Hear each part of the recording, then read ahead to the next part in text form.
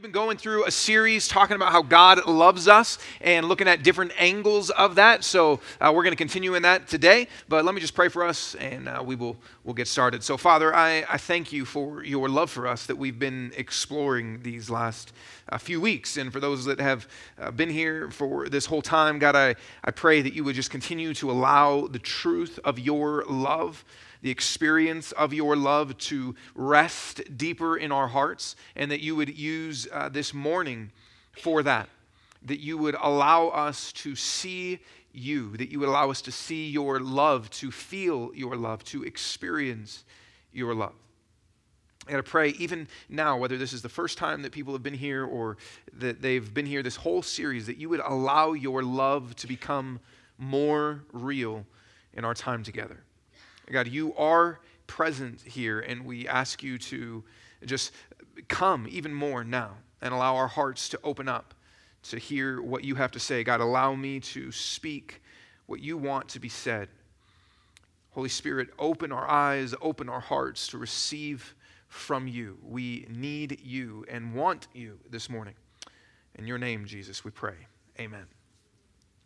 So we've all got different fears that we have and different worries that we have. We've talked a little bit about that some, but we've all got fears and worries and anxieties, things maybe even keeping you up at night or things keeping you up during the day. You've got things that you're worried about and fearful of, that you're unsure. Oftentimes anxiety or fear or worry is you're unsure what's going to happen. And that can be with all sorts of different things. Maybe that's with your job and you're not sure, man, what's going to happen with this? And it might be what's going to happen 3 months from now, or what's going to happen 6 months from now, what's going to happen a year from now. It might be what's going to happen tomorrow. And that there's things that you've got coming up and you feel some fear, some anxiety, some worry. What's going to happen? What's going to happen with my work? Or what's going to happen with my finances? Am I going to have enough money? You look at the bank account and you're not sure. Maybe that's even long-term things. You're looking at retirement, you're looking at savings, and you're just like, man, I don't see how this is all going to work out. What's going to happen 20 years from now, 10 years from now, 40 years from now? Or maybe it's just, man, what's going to happen next month? I don't know. What's going to happen with my job? What's going to happen with my money? What's going to happen with my family? Maybe there's things in your family that you're not sure, how is this going to work itself out? I don't know if it's going to. And we can be worried, we can be anxious, and we can feel all sorts of fear around different things. Maybe you've got big decisions that you're trying to make right now. And you're just like, man, I don't know what's going to happen. And that's keeping you up at night. There's things that you are wrestling with that you feel usually even in your body, right? And you're just like, man, I don't know how I'm going to make it through this. I don't know if I'm going to make it through this. And there's worry and there's fear. Maybe you've got fear about, I'm sorry, I'm listing all these fears. I'm not trying to I'm trying to stop thinking about this for a moment. Maybe you're fearful of your kids, you know. Maybe some of you are pregnant and you're fearful. Man, you've seen friends that have gone through rough stuff with their kids and you're not sure. You're fearful of your health, or you're fearful of relationship. Maybe you're single and you're wondering, man, am I ever gonna get married? And your mom keeps asking you that also, and you're just like, man, I'm not. There's just fear, right? And you're worried and you're anxious, and we want that to lift. We want that to lift, to be able to experience peace. To want those burdens to just be off of us.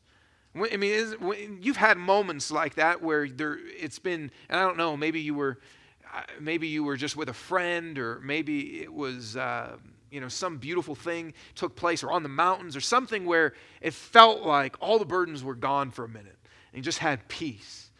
And what if we could live in that, though? What if we could live in the burden being off? And some of us, I know I can feel like this too. You feel it on you, right? You can feel like burden on your shoulders, in your body, or in your stomach. What if that was just gone? You could feel peace. You could feel rest.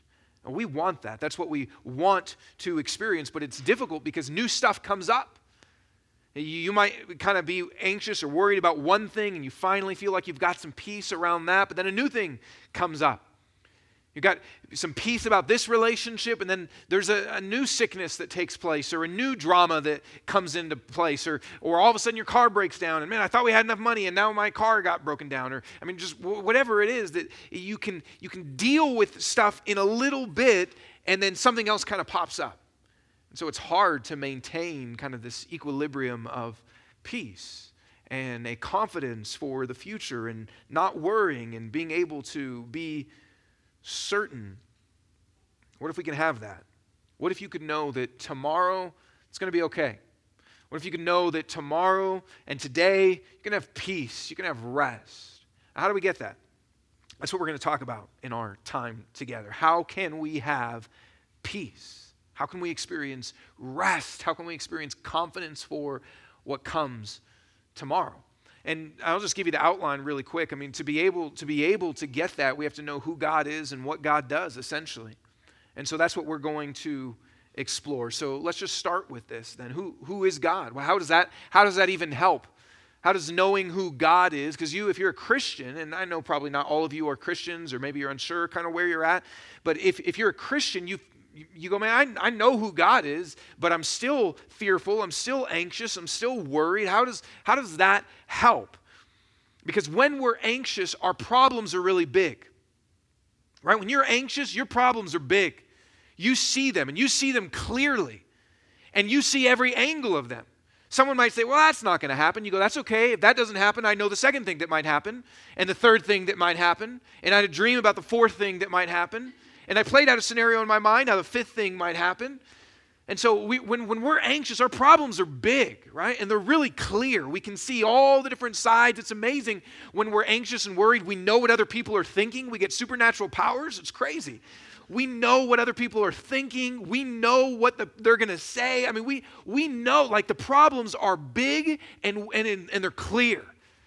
And we feel out of control in some way, right? The problems feel massive, and we feel like, man, this is bigger than I am, and I don't know if I have the abilities to handle this. And so that's part of why we try to plan things out and try to figure out, okay, if they say this, and I'll say this, or if this happens, and I'll do this, because we're trying to feel like, okay, this thing is big, but if I can map out how it's going to go down, then maybe I'll be able to have some sort of tactical advantage. I'll be able to have some control over it. Even if you think medically, or with your sickness, you would try to go on WebMD or whatever and go, okay, what is the symptoms of this? And it's always lupus, and you're like, oh no, I've got lupus, 5 times, and then I'm sorry if you have lupus, I'm not trying to make fun of that, but just WebMD, every symptom I've ever put in there, it's like my tongue hurts, lupus, my fingers hurt, lupus. And so you go on there, and if we can figure out, okay, what it is, then we might be able to figure, okay, so how do I treat that, and we want some sort of control over it, because our problems are big, and they're clear, and because of that, we feel out of control, because we're unsure of our abilities. And here's what happens. This is why when our problems seem big, we try to do one of two things. We either try, and we can do this for ourselves or with our friends, if our problems seem big, we try to minimize the problems. So oftentimes we do this to each other. We say, man, that's not going to happen, or it's not that big of a deal. I'm sure you're wrong. I'm sure your boss isn't going to fire you. I'm sure that it will. I'm sure the money will come through. I'm sure the diagnosis isn't that bad. We try to minimize the problem. Because problems are big, so one of the ways we try to deal with it, either for ourselves or with each other, is to minimize that problem. Or we try to maximize ourselves. So we tell each other, or we tell ourselves, man, yes, that is big, yes, but you can do it. You can make it happen. You've got what it takes. You can get through this. You've got it in you. So we are trying to either make ourselves bigger since the problem's big, or make the problem smaller since the problem's big. But here's the problem with that. We don't know if that's actually true. Maybe the problem is as bad as you think it is. And maybe you are as weak as you think you are. The problem is big. And the way that often we try to deal with that is to say, man, it's not that bad. Or, okay, I'm big enough also. But we don't know if that's true. Now, maybe that's true. Maybe you're, irrational and thinking something's totally out of control, and you do need to realize, look, it's not, you're flipping out. Like, maybe we need that. But maybe we don't. maybe that's not the case. I mean, there are real reasons to worry. I mean, your bank account might be getting small, and you might be sick, and you might have relational problems, and you might lose your job. And I mean, stuff can be like, there's real problems in this world. So the problem can be big, and so that is why we feel fear. That's why we feel worry. That's why we feel anxiety. It's because the problem can be big. So here's what we need. Back to our question, who is God? What we need is then something bigger than the problem. We don't just need to make the problem small or make ourselves big. We need something bigger than the problems that we're facing. We need something bigger than the fears that we're facing, and something bigger than the worries that we have.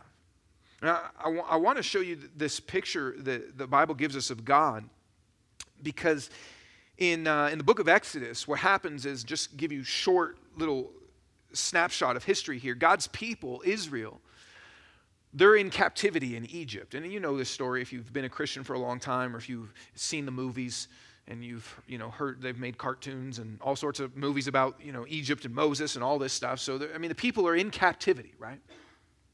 And God says he wants his people to be free. He wants them to be released. He wants to save them. He wants to rescue them so they can enjoy his land and presence with him. So God eventually, all the plagues and all the different things, and the frogs and the locusts and the hail and destruction, right? And so eventually Egypt's like, get out of here, you're awful. So they leave, and then Pharaoh, Egypt, changes their mind and says, actually, we still want you as our slaves, and they come running after them. And now they're freaking out because they're like, oh crap, we're going to die. We're going to be slaves again. They're mad at Moses. They say, you brought us out of here. You said you said God was going to save us. You said you were going to save us, and now we're all going to die. And they're freaking out. And God says, and there's the Egyptians are pursuing them from behind, and in front of them is water. And then God says, hey, Moses, lift up your staff, and God parts the waters. Okay, it's a miracle. They walk through the waters, and then the Egyptians go, we can walk through water too. Look, it's a big wall. This is convenient. And they come chasing after them, and then God destroys them all. Okay, brings the waters back down, kills them, destroys them, and God's people are free. Okay, so that's a nice little children's story to tell your kids about God murdering thousands of Egyptians. And so they're free, they're rescued, they're on the other side of the water, and they're about to enter into God's promised land, or that is what God has said. This is the direction you're going. Okay. Now, right when they get on the other side, I mean, what are you going to do when you get to the other side? Right? You've made it through. What are you going to do? You're going to party, right? You're going to sing, you're going to celebrate. And that's exactly what they do. They sing a song, and it's a song recorded in the Bible, the song of Moses, and they sing this song to celebrate what God has done. Okay, and I'm just going to, it's a long thing, so I'm not going to read all of it, but I just want to give you a snapshot of what they are praying. And imagine yourself as one of them. Imagine yourself, you just came out of something, you just came out of slavery, traumatic experience. Your whole life's been in bondage. Your whole life's been under oppression, persecution. Your whole life's been disadvantaged, oppressed.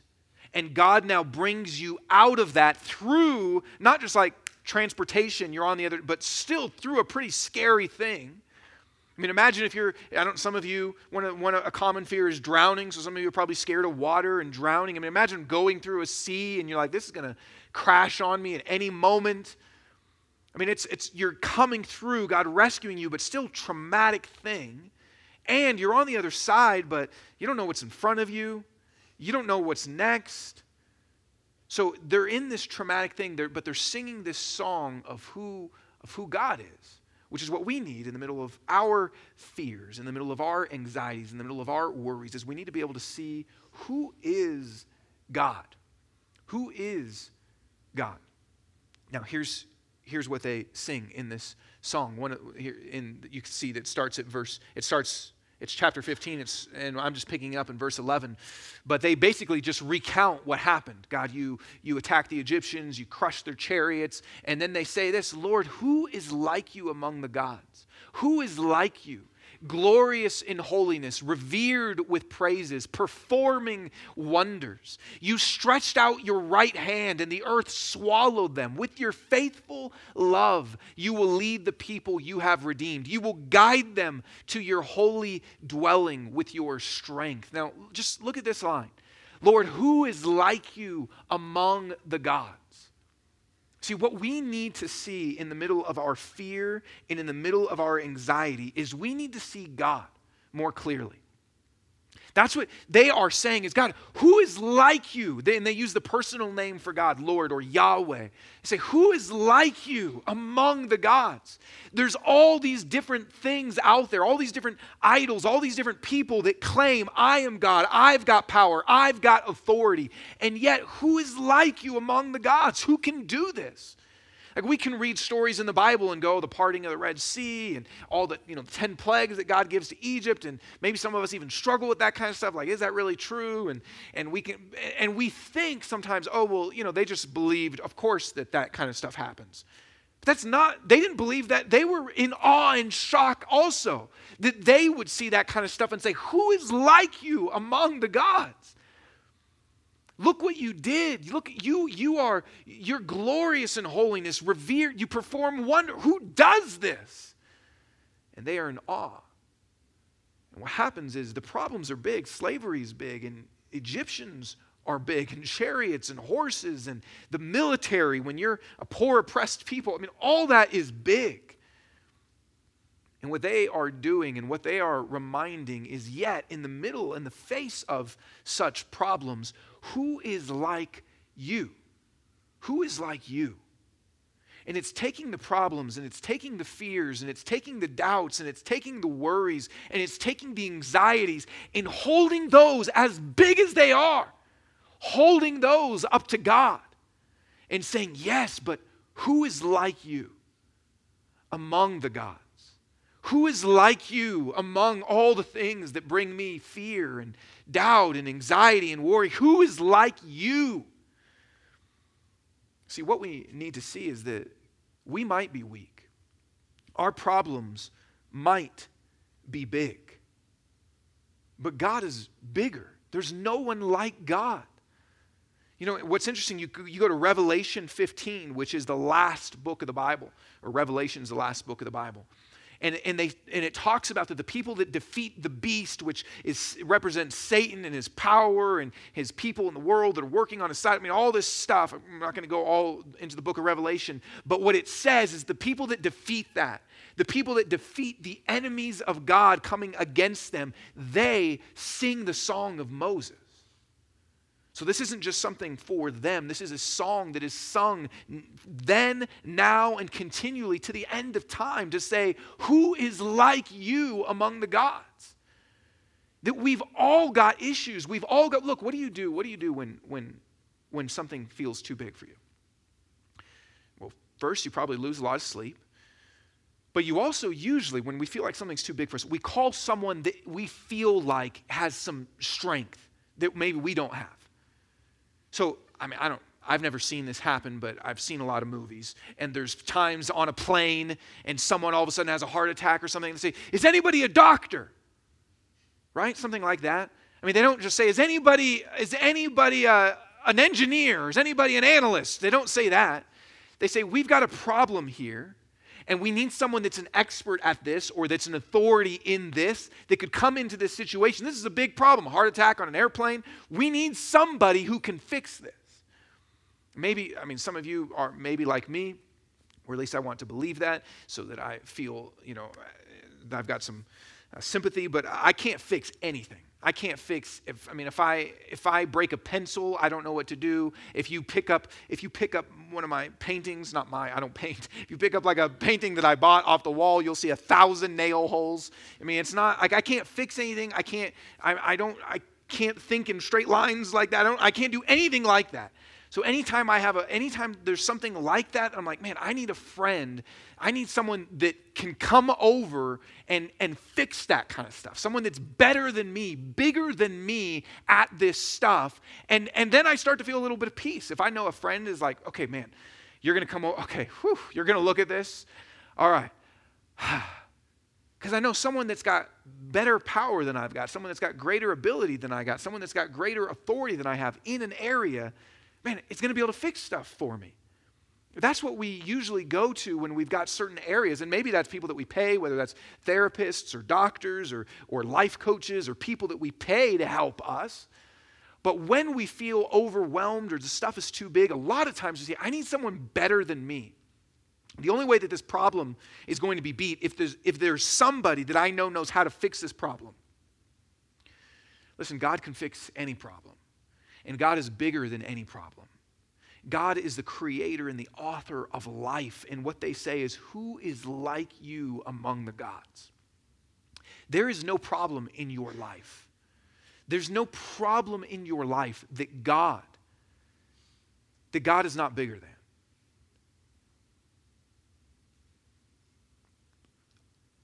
That sounds, I think maybe you might hear that and just go, okay, whatever. But there is no problem in your life that God does not have authority over, that God is not in control. God, we lose sleep. God's not losing sleep over anything happening in your life. God's not looking at any issue in your life and saying, I don't know how to fix this. God's not looking at any problem in your life and saying, I need to call somebody about this. God's not looking at anything in your life and saying, I've never seen this one before. This is new. I've been running the universe for a long time. I've been running the solar system. I've been running alternate universes and other dimensions. If you're a sci-fi fan, I've been running all this. Alternate realities. And I've never seen this before. Nothing in your life is bigger than God. God doesn't look at anything in your life and say, I don't know how to handle this. And what they sing in the song and what they need to remind themselves is, Yahweh, who is like you among all gods, among all conceived reality? There's no one like God. God has all authority and all power and all wisdom and all ability for whatever you are going through in your life. For whatever it is that you're worried about and anxious about, God's not. God's not anxious about what you are facing. He has the power. He has the ability, and he tells them this, and they sing this to reassure their hearts. Because listen, God knows that you're shaky. They're coming out of this awful situation, and they're singing this song, and they're about to go into scary situations, and God wants to reassure them. I know you're shaky. Do you know the most common command in the Bible is to not fear? Fear not. And God doesn't say that because he's trying to condemn people that are scared, to say, stop fearing. But the call to say, do not be afraid or fear not, is to say, I see your fear. And I want to reassure your heart that you don't need to be shaky. I want to reassure your heart that there's no one like me. I want to reassure you. That's why God continually calls us not to be afraid, because God sees our life and knows the stuff that we're worried about. And really the stuff that we've gone through that's hard. God looks at our life and knows that a lot of the stuff in our life is not what we planned. God looks at our life and knows that we've had a lot of tears, maybe even this week, and there's been a lot of pain, a lot of disappointment. God looks at our life and sees, man, friendship's not exactly what they wanted, and this didn't really turn out the way they wanted, and they're not at the place in their career that they thought they'd be, or the bank account's not exactly where it was, or stuff was really going well, and God sees all of that stuff. And the call to say, don't be afraid, or the call to say, no one's like me among the gods, is to reassure our hearts of who he is. God knows it all. And listen, he doesn't come in because we think that peace and confidence comes from the future. But what they are saying and what they're singing and what God says is, no, peace and confidence comes from knowing who I am. That there's no one like me. But that's not all we need. We need more than that. We need to know what he does.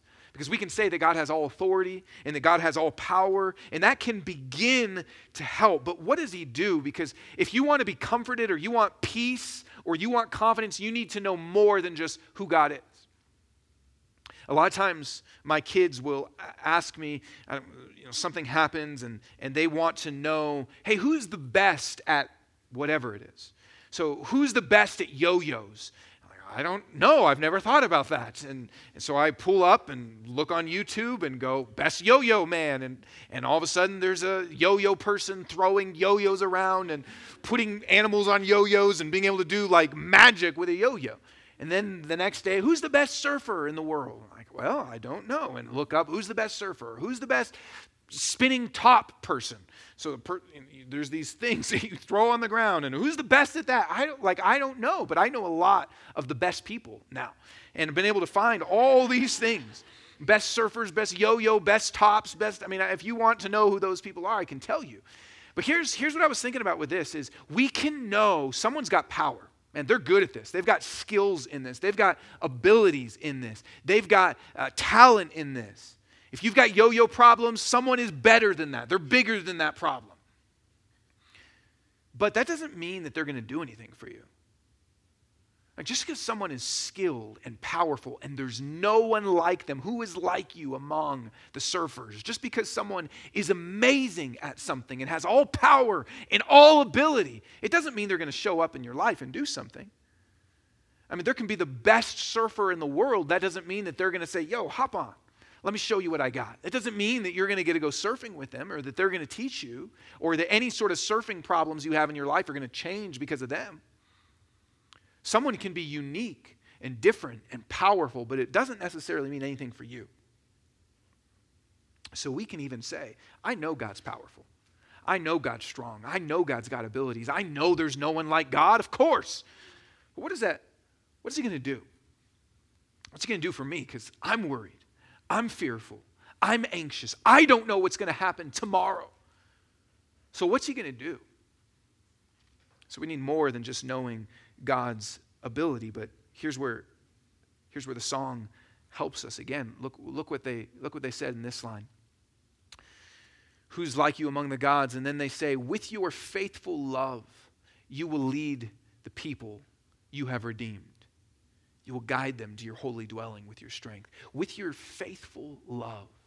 This is the first time in the Bible that it mentions God's love. It's the first time in the Bible that it talks about God's love for his people. And what does it say about it? The very first time that God wants to reveal that he loves his people, you know what he says? I will lead the people. With your faithful love, you will lead the people you have redeemed. The fact that God loves you means that God leads you. God's love means God's leadership. They are inextricably linked. If you say, God loves me, if you know God loves me, it means God leads me. If you believe that God is love, then you have to at the same time believe God is leader. The very first time that God wants to say, I love people, he says it means I lead them. With your faithful love, you will lead the people you have redeemed. See, we need to know not just who God is as unique among the gods, as powerful as all of this. We need to know what he does. And he's not only Savior, he's leader. And over again through the Bible, God reveals this about himself. This is just a part of it. But when Jesus comes, he says he's the good shepherd. And a shepherd is inherently a leader, one that guides sheep and tells them, follow me, come with me. We read Psalm 23 at the beginning of the service, that God is the shepherd, the one that leads his people. When Jesus leaves, he sends the Holy Spirit, and one of the things that the Holy Spirit does is to lead people. God is a leader. He's not just a savior. And listen, I feel this. Maybe some of you are different than me. I don't feel I need saving. And I mean right now. I'm not saying that theologically as a Christian. Yes, I need saving from my sin. But I'm just telling you, in the daily experience of my life, and so don't try not to tune out when you just heard the pastor say, I don't need saving. I'm not saying I'm perfect or something. I'm just saying in the daily experience of my life, I don't feel like God save me. But I do feel like I need leading. I do feel like there's decisions that I don't know what to do about. I do feel like there's problems that I'm in the middle of that I need God's help to get through it. I do feel like there's stuff I'm worried about in the future or things that I can't see how is this going to play out, and I want someone to lead me. I do feel that. And oftentimes, I think we believe God is Savior, and you might claim, Jesus is my Savior. In common Christian language, is to even say, He's my Savior. Jesus is my Lord and Savior. But we don't think about leader that often. We don't think that Jesus is my leader. He's my leader. And if you lose that part, I think you cut yourself off on a big part of what God wants to reveal to us about His love. Because the very first time He tells us that He is loving, He says, you know what that means? It means I will lead. It says that you will lead the people that you redeemed. That He will lead the people that He has redeemed. And I love that line. Let me just go back to that. He says, with your faithful love, you will lead the people you've redeemed. You know what that means? It means that when God saves someone, He commits to them. Jesus didn't just say, okay, freed you, got you out of Egypt, got you to the other side of the sea, waters go down, and then they go, whoa, where'd He go? Where'd God go? All I see is a big desert in front of me. What are we supposed to do now? And God just says, whew, whew, glad I got that saving out of the way. Now I can rest and sit in my massage chair. God doesn't do that. He said, I saved you, and now I'm going to lead you. And they sing, you will lead the people that you have redeemed, which they need to believe that as they're about ready to go through the desert into lands unknown, into things unknown. To go, okay, I'm glad you saved me. Man, that's awesome. But I need to know now that you're going to lead me. That each step of my life, that each thing in front of me, you're actually going to lead me. When He redeems, He commits. Listen, what God has been to you in your life, what God has been to you in your life, He will be in your life. If He has saved you, He will lead you. This is helpful for me a lot of these sermons that we've been going through the last month were things I was thinking about on my sabbatical, but it was helpful for me to think about. Have you seen God show up in your life in some way? Have you seen God be present in your life in some way? Maybe that's hard for you right now. Maybe that's foggy and not very clear, but if you look back at your life and you go, yeah, God showed up there and He saved me. Or God showed up here in this moment and I didn't have friends and He gave them to me. Or man, I was really struggling with this and God healed my heart. Or I was kind of trapped in a bad situation and God helped me out of that.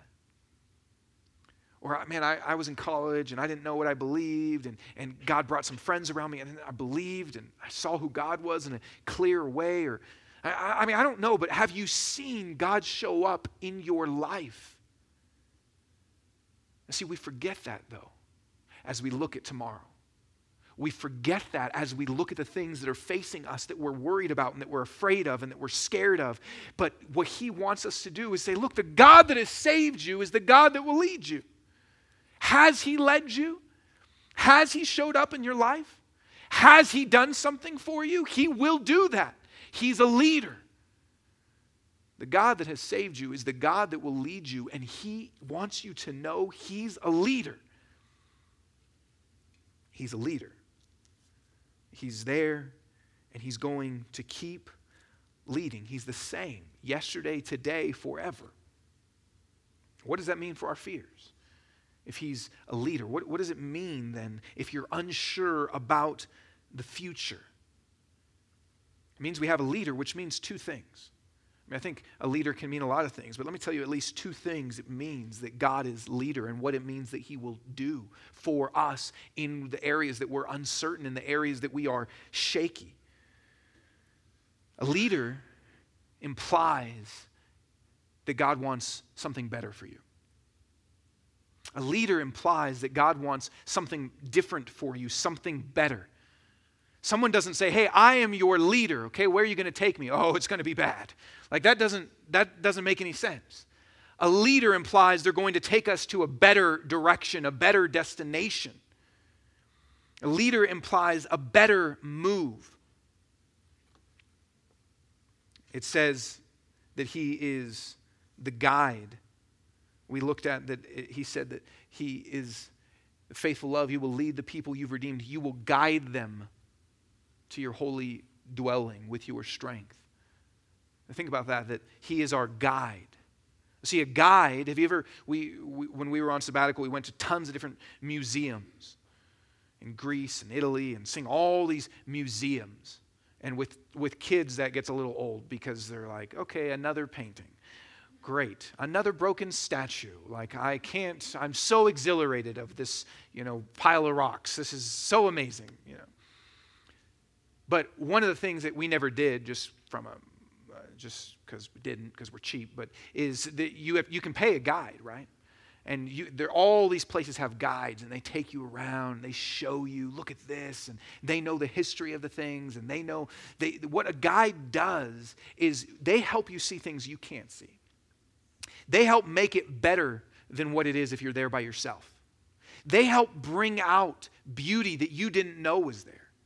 You enter into it and you go, wow, this is really cool. Okay, there's a painting. Okay, there's some stones. Okay, there's this broken thing. Wow, that's cool. I can read a little description. Okay, but a guide says, no, look at this. And they make it better. This is why one time we kind of followed behind one that we didn't pay for and listened to everything that they said.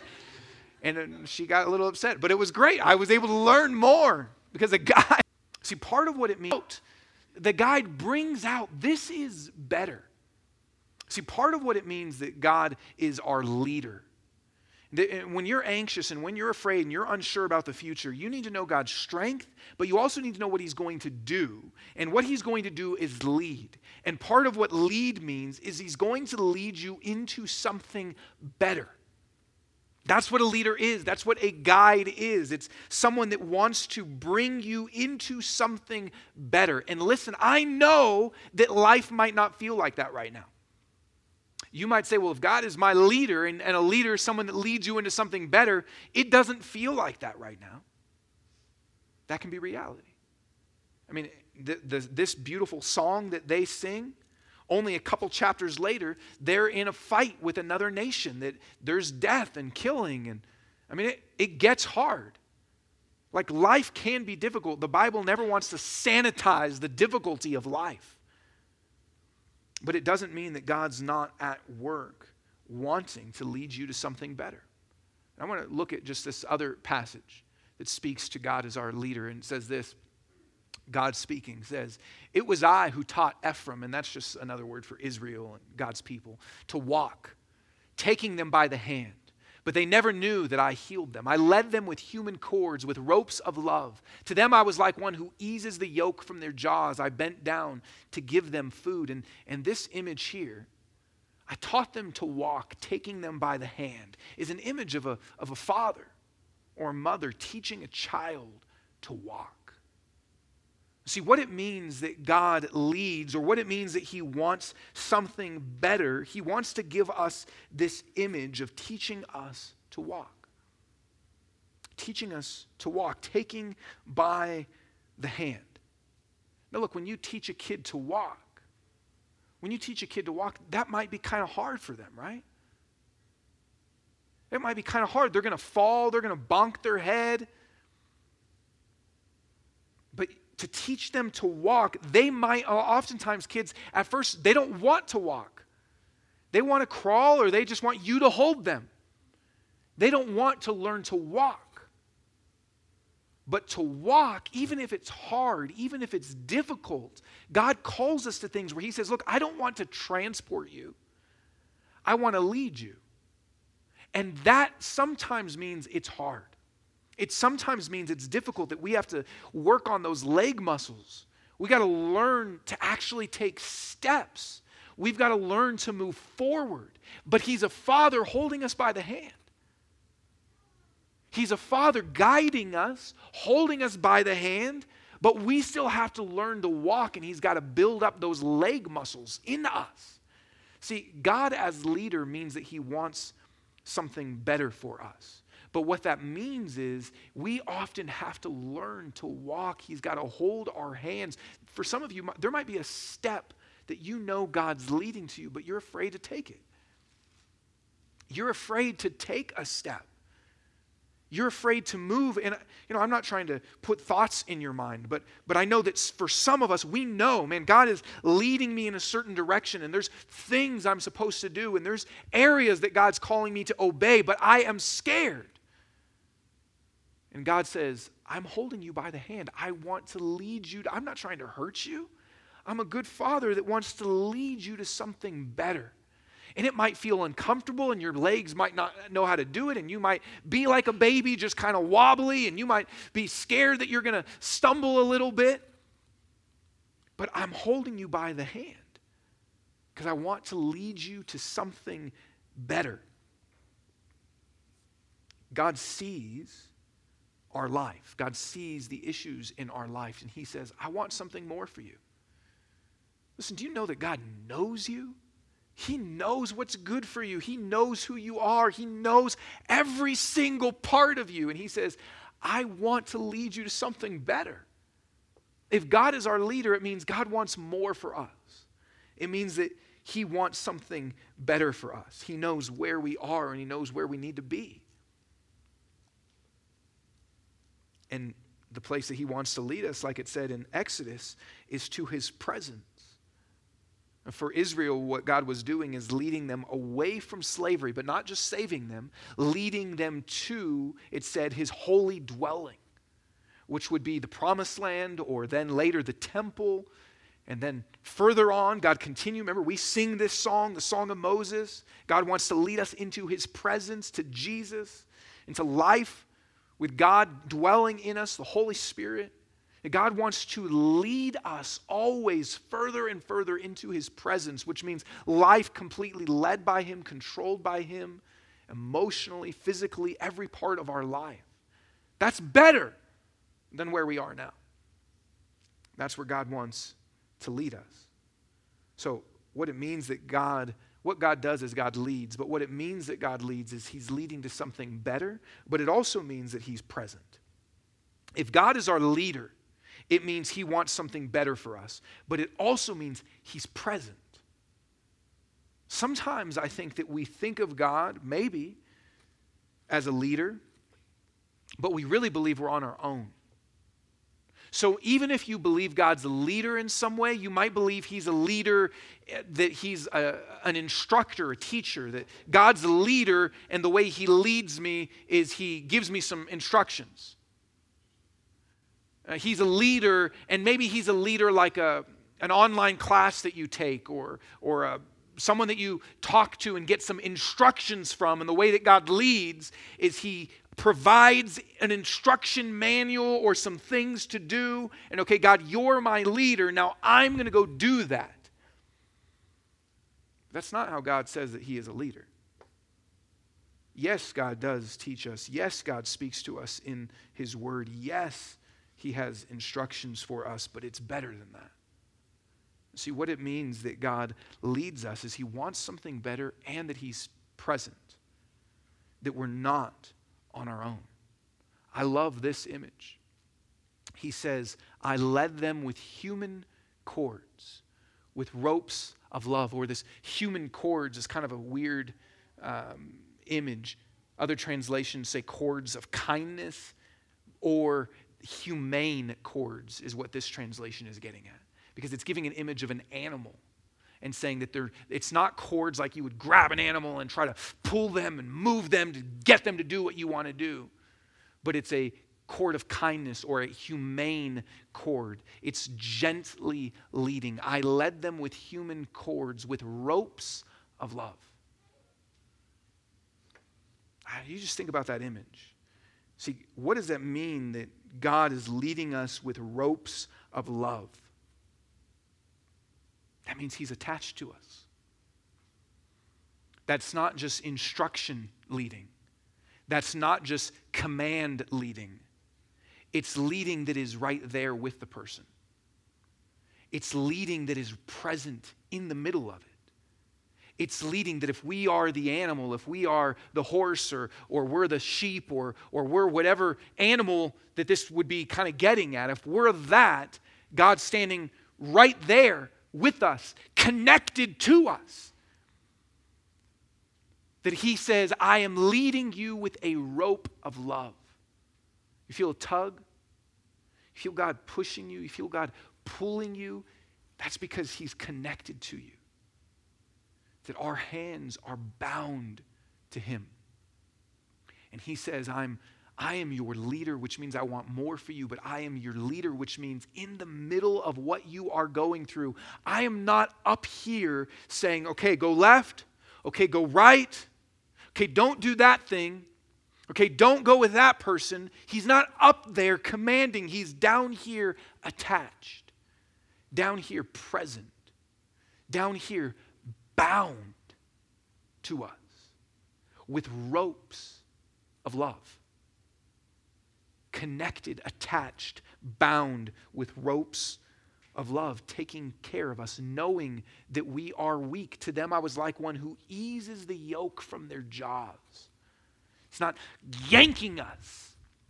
He wants to ease the yoke. He wants to gently lead. He wants to bend down. I mean, think about God bending down to feed us. To say, come here, I want to feed you. That is not this commander. It is a God who is leading with ropes of love, filled with gentleness and grace for our weakness. It says, I know it's difficult. I know it's hard. I know you're fearful. I know you're worried. I know you're anxious. And I'm not just telling you what to do. I'm doing something with you, for you, leading you with ropes of love.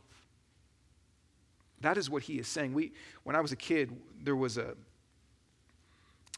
grew up in church and did all sorts of silly Christian things, and some of you maybe know this, and others, you're probably glad that you don't, but there was this character, which was kind of freaky, but he was like a hymn book. His name was Salty, and he was this giant book with a blue face, the freakiest, Stephen King nightmare thing you've ever seen. But he was the singing songbook. And there's a song that I don't remember any of the other songs, but a song that I still remember that we used to sing as kids. And it was this, forgive me, I'm going to sing, but it was there's kind of this camping trip that they're on, and they need to climb up this mountain. But he's singing this song, and they say, one step at a time, one step at a time, one step at a time. And then, and he says, with Jesus by my side. And then they say, one step at a time, one step at a time, I'm gonna make it. And when we were kids, we thought it said, I'm going naked. And my mom was like, that's not what it says. Maybe there's a spiritual metaphor somewhere in that. But I still remember that song, that one step at a time, with Jesus by my side. One step at a time, with ropes of love, I'm gonna make it. See, I don't know what you are going through, but I know that it can be hard, it can be difficult, and we know if you're a Christian, you go, yeah, I know God saved me, but God is leading you. God's leading you. One step at a time, with ropes of love. Ropes of, envision your hands, and they're bound with ropes, but they're not ropes and the rope is kind of cutting into your skin. It's hurting. It's a rope of love. And he's gently saying, come with me. Let's go. I saved you. I'm going to lead you. I redeemed you. Of course, I'm committed to you now. I'm by your side. I'm in it with you. Ropes of love. I want to know, and I know you do too, I want to know I'm not alone in decisions I have to make. I want to know I'm not alone in the fears that I have for tomorrow. I want to know that I'm not alone in the stuff that I know is facing me. And I'm thankful for what Jesus did on the cross, but I'm also thankful that he's my leader with ropes of love today. And that I can sing that song till the end of time. This is what Jesus tells us. He knows that we need him. He knows that you have stuff ahead that's scary, that's confusing, that you feel is bigger than you, that you're not in control of. And he says, I'm in it. I'm bound to you. See, we need to know who God is. God is strong, and there's no one like him, but we need to know what God does, that he is our leader, leading us to something better and present with us in the middle of it. But the last thing is this: how do we experience the peace then? If that's what we want, is relief, we need to know who God is, we need to know what he does, but then how do we actually kind of get that in the moment, in the stuff that you're dealing with, in the stuff that's facing you? How do you get it? How do you get the peace? I'm not going to read through this again, but just back to this. This is a song. And the whole thing that they're doing is just recounting what already took place. All they're doing in this is retracing the salvation that just took place. They're about ready to enter into stuff that is in some ways more terrifying than what they just came from. Because it's unknown. Egypt was known at least. And they complain to Moses later. They say, at least we had onions. I'm like, what? At least you had onions? You were a slave, but the onions were awesome. I'm like, okay. Like, man. But it was known. It was comfortable. It was in some ways, they didn't have to go, what's going to happen tomorrow? They knew. I'm going to have onions and I'm going to get whipped. And then I'm going to have onions again. But this in front of them was scary. It was fearful. They didn't know what they were going to eat. They didn't know where they were going to go. They didn't know what enemies they were going to encounter. And so what they have to do to help themselves as they're about ready to enter into that is retell the story of salvation. To remind themselves, here's who he is. Here's what he did. Here's who he is. Here's what he did for us. You see, how do we experience peace? It's the same way. Which is why it says in Revelation that the people of God that win, that are victorious, sing this song to the end of time. We recount the salvation. You say, I was never in Egypt. I don't even like onions. But God has saved you if you're a Christian. And what we do is recount the story. We retell ourselves who is like our God that would go to the cross and have his body broken for us. Who is like our God that would have his blood shed for us. Who is like our God that would leave heaven and become a human being and enter into earth to know what I'm going through, to identify with me so he could be a high priest that is not unable to sympathize. Who is like our God? We recount the story. We say, who is like our God that would forgive my sin? Who is like our God that would totally wipe away shame and guilt? Who is like our God that would give me grace that I do not deserve? Who is like our God that would defeat death and sin and raise from the dead? Who is like our God that would send me the Holy Spirit so he would be present with me, never leaving me, never forsaking me, so that he could lead me every step? Who is like our God? We recount the story over and over and over and over again so that our hearts are built with faith, so that we know, I don't know what's going to happen, but I know who my God is. I don't know what's going to happen, but I know he's my leader and I know he's here. And I know that my hands are bound with ropes of love. I know that. So I don't know what's going to happen, but I know who he is. We recount the story over and over and over till the end of time, and we sing the story and we say, this is who you are. And we ask him to make that real to our hearts. We ask him to unclog our hearts and our ears from fear and worry and doubt and anxiety, and we ask him to let us see who he is so that we can take one step. We don't have to see 100 days in front of us. You don't have to see a week in front of you. But you need to know that today my hands are bound with ropes of love to my good Savior, my good leader. And you take a step. And you take a step. When we come and take communion, we are recounting, remembering the story. When we sing, we are remembering the story, recounting, retelling, singing the story of who he is. We all want peace. We all want confidence. This is where it comes from. Would you pray with me?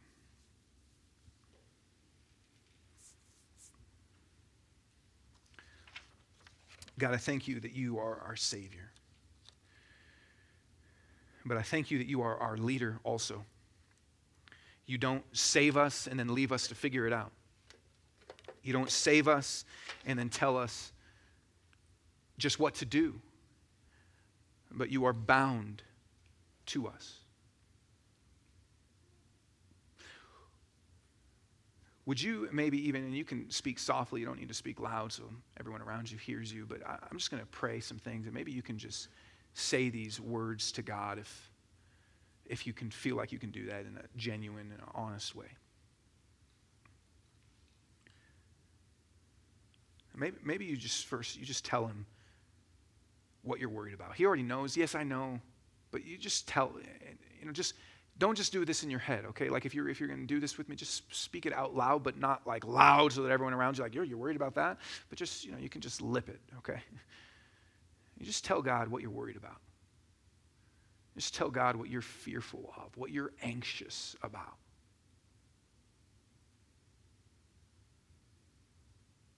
And that doesn't surprise God. Listen, that does not surprise him. You just told him what it was, and he did not fall off his throne, his chair. He knows. He sees your heart. He knows what you mean when you just said what you said. He knows what you feel when you just said what you said. And then would you just tell God in faith, you say to God that, God, there's no one like you, though. I know that. Help me to believe that.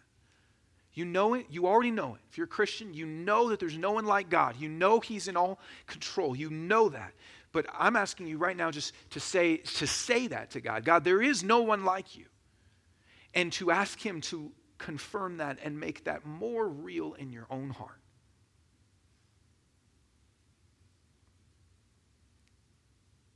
And then you can just tell God that you need help. Say, God, I need help. And then tell him this. Say, you are my leader.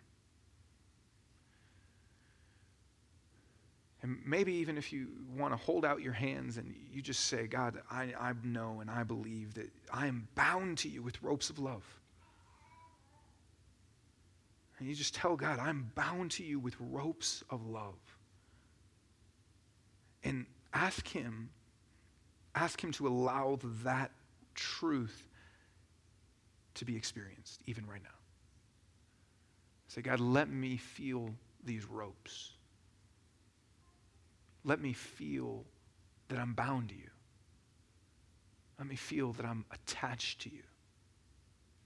Because that is what is true. That's what's true. That's what the Bible says. But ask him to let you experience that, even right now, that you would know I'm roped to you. Jesus, thank you that this is true, and I pray just let it become real to our hearts as we take communion and as we sing. Amen.